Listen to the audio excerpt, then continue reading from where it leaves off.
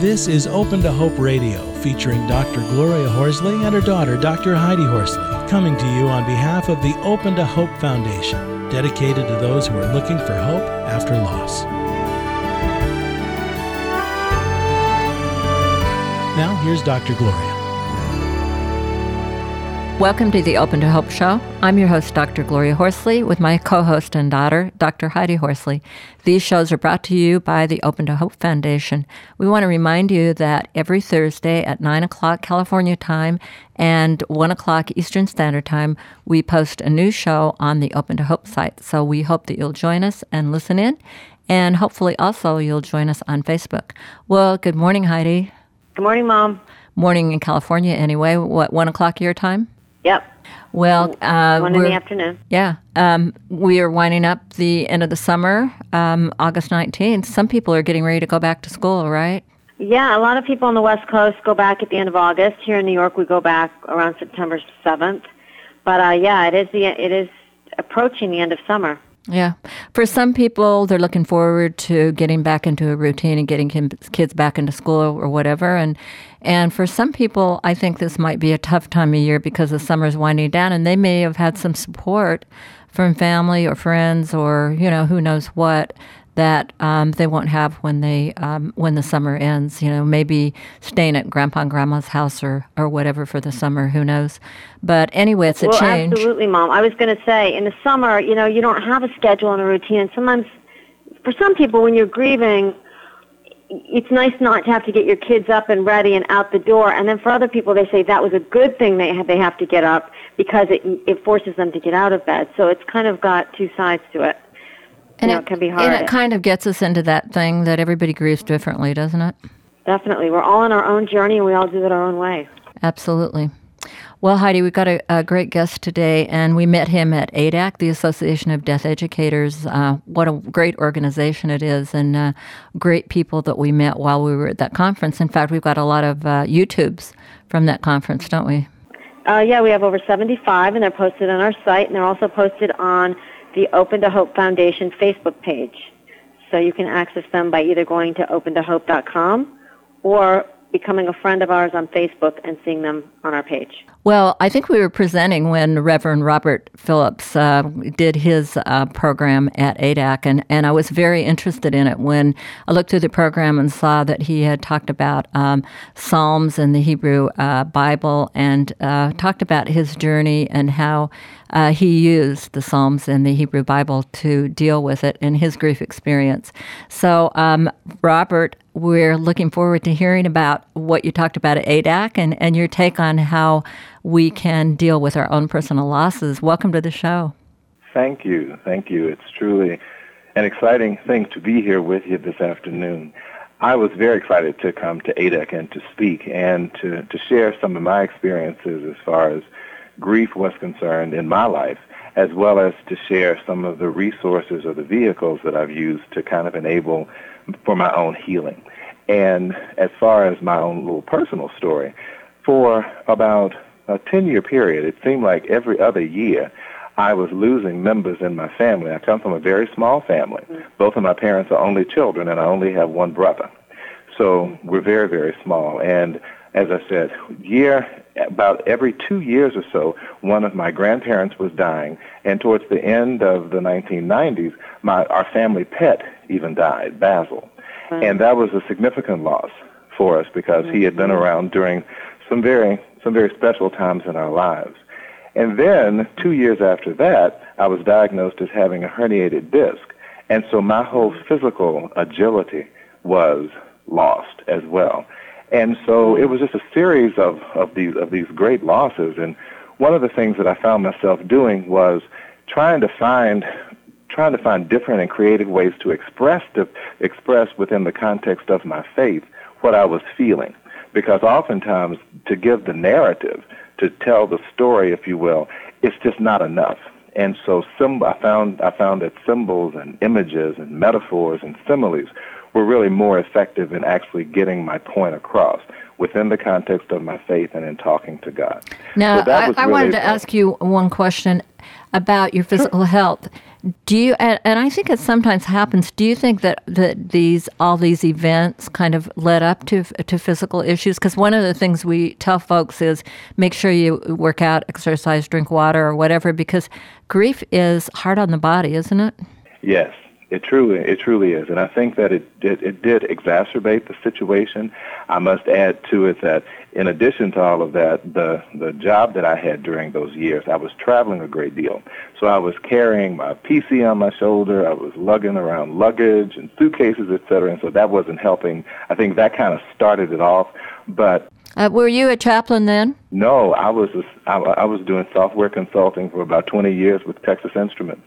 Oh my gosh! Wow. And now you're with Vitalis Innovative Hospice Care in Washington D.C.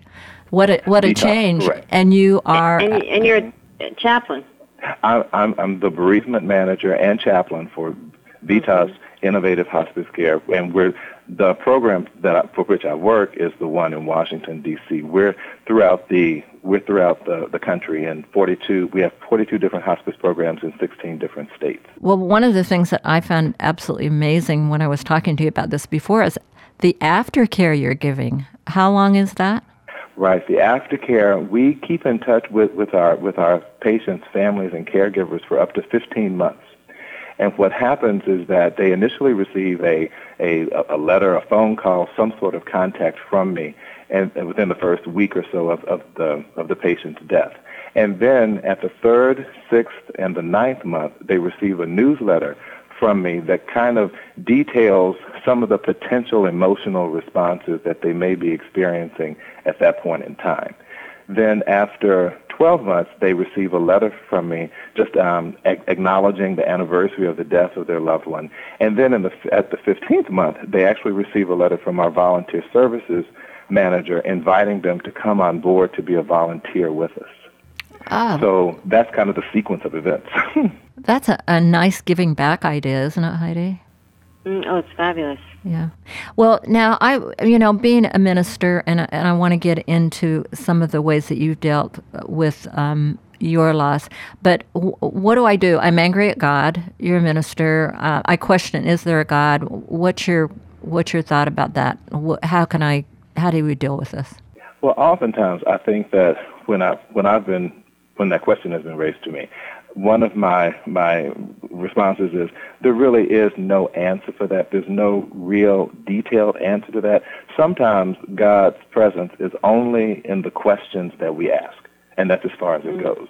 Because the grief, the loss, the bereavement can be so intense and so deep that that's all we can do is to just include God in the question itself.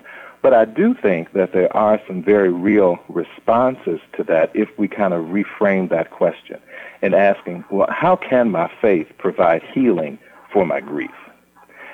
And in doing that, I think that our faith can enable us to articulate our feelings or emotions to that sacred authority of your faith, to whomever, whatever entity, divine entity that might be, that you find in that authoritative position, asking, railing, being enraged with God, pushing the envelope all the way across the table.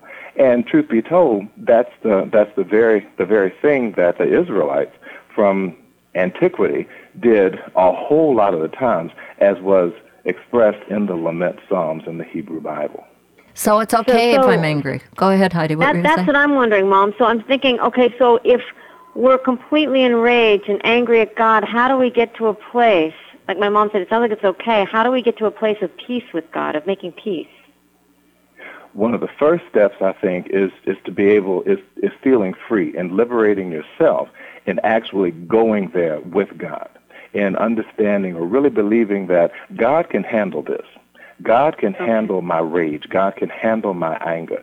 So that's the first thing that has to happen. And truth be told, in the midst of just getting that out initially, that's the beginning, I believe, of the healing that can occur. Well, who can I do it with? I mean, how can I do that? Do I write letters? Do I try to find a minister that can hear it, or a pastor, or most people don't want to hear me saying, I hate God, I don't think. Mm-hmm. Right. That can be a bit disconcerting, depending upon the group in which you find yourself. But One of the things that I've offered, as I did at the ADEC conference, was to give people an opportunity to go through an exercise with me that enables them to craft their own personal lament psalm. And on the surface, as far as from a schematic perspective, it's rather easy. It's rather easy in that there are 5 components of the lament psalm. The first one being the address. What would you say to God if you were in the midst of your grief and you're in your quote-unquote private prayer closet and God comes up behind you and taps you on the shoulder? What would be the first thing out of your mouth? That's the address component. Then you get to the complaint component. And in the complaint, you try to paint this picture. You paint a picture, once again, with these images, with these metaphors, with these symbols that will enable a person that has not experienced the same type of grief that you've experienced to kind of connect with you on an emotional level. The third component is the petition. What do you want from God, if anything at all? Sometimes we don't want to be bothered with God because we feel as though God is the source of the problem. But what is it that you might want from God? And what if I want my sibling back or my child back? I think I would think if you're going through, the first thing that they would say to God is, how could you have taken my child? How could you have taken my brother or sister? And then what they want is the person back. What would the address? Right. What would the address be of that? It sounds like the complaint is, how could you have taken them? What would the address be? The complaint, let me flip back if I could to the complaint. The complaint is really like I said, it's like a picture. Like, this is what I'm feeling like. Okay. This is what's going on within me. In the address, once again, that's the first thing out of your mouth. It's very short. It's very emotionally packed. For example, let me just give you one quick example from Psalm 13. It's known as the howling psalm, Howling, howling psalm, because it repeats how long over and over. How long, O Lord, will you forget me forever? How long will you hide your face from me? How long must I bear pain in my soul and have sorrow in my heart all day long? How long shall my enemy be exalted over me? Then the psalmist gets to a point where it's the petition. What do you want from God? And the psalmist continues, consider and answer me, O Lord my God. Give light to my eyes, or I will sleep the sleep of death, and my enemy will say, I have prevailed. My foes will rejoice because I am shaken.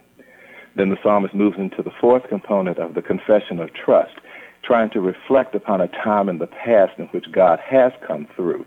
And the psalmist states, but I trusted in your steadfast love. My heart shall rejoice in your salvation. And then the last component, the vow to praise. Even though deliverance has not occurred, the psalmist still steps up to the plate and praises God in saying, I will sing to the Lord because he has dealt bountifully with me.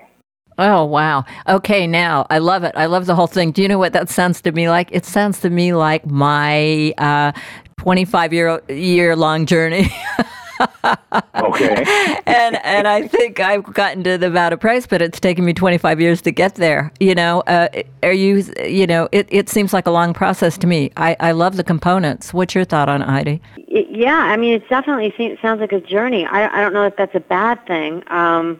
We're all doing it at a different rate. Is there a way, I guess, to move through it quicker? I don't know. Or slower. I don't know. Maybe some people, skip some of the steps too, and don't.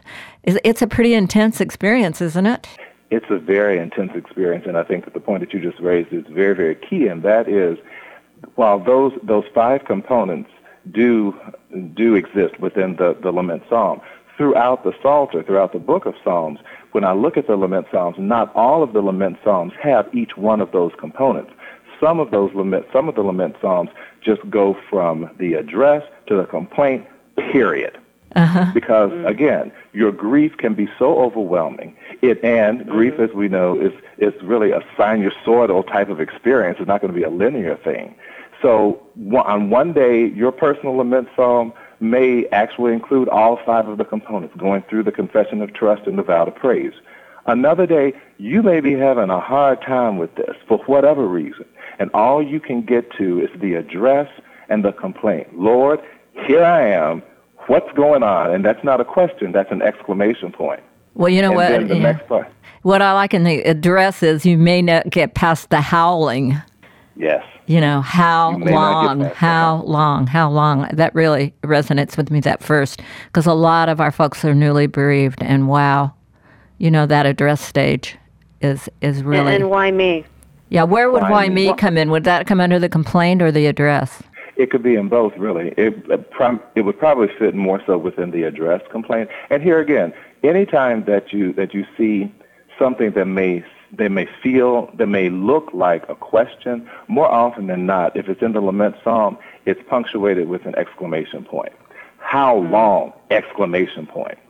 Because the truth of the matter is, a part of the truth of the matter is that even if one were given a response that, like, it's going to be 3 more days that you'll have to go through that would not address the immediate pain that you're experiencing. Now, okay, so here I am. I'm newly bereaved. My spouse died, my sibling died, or, my child died, or my friend died, or whatever.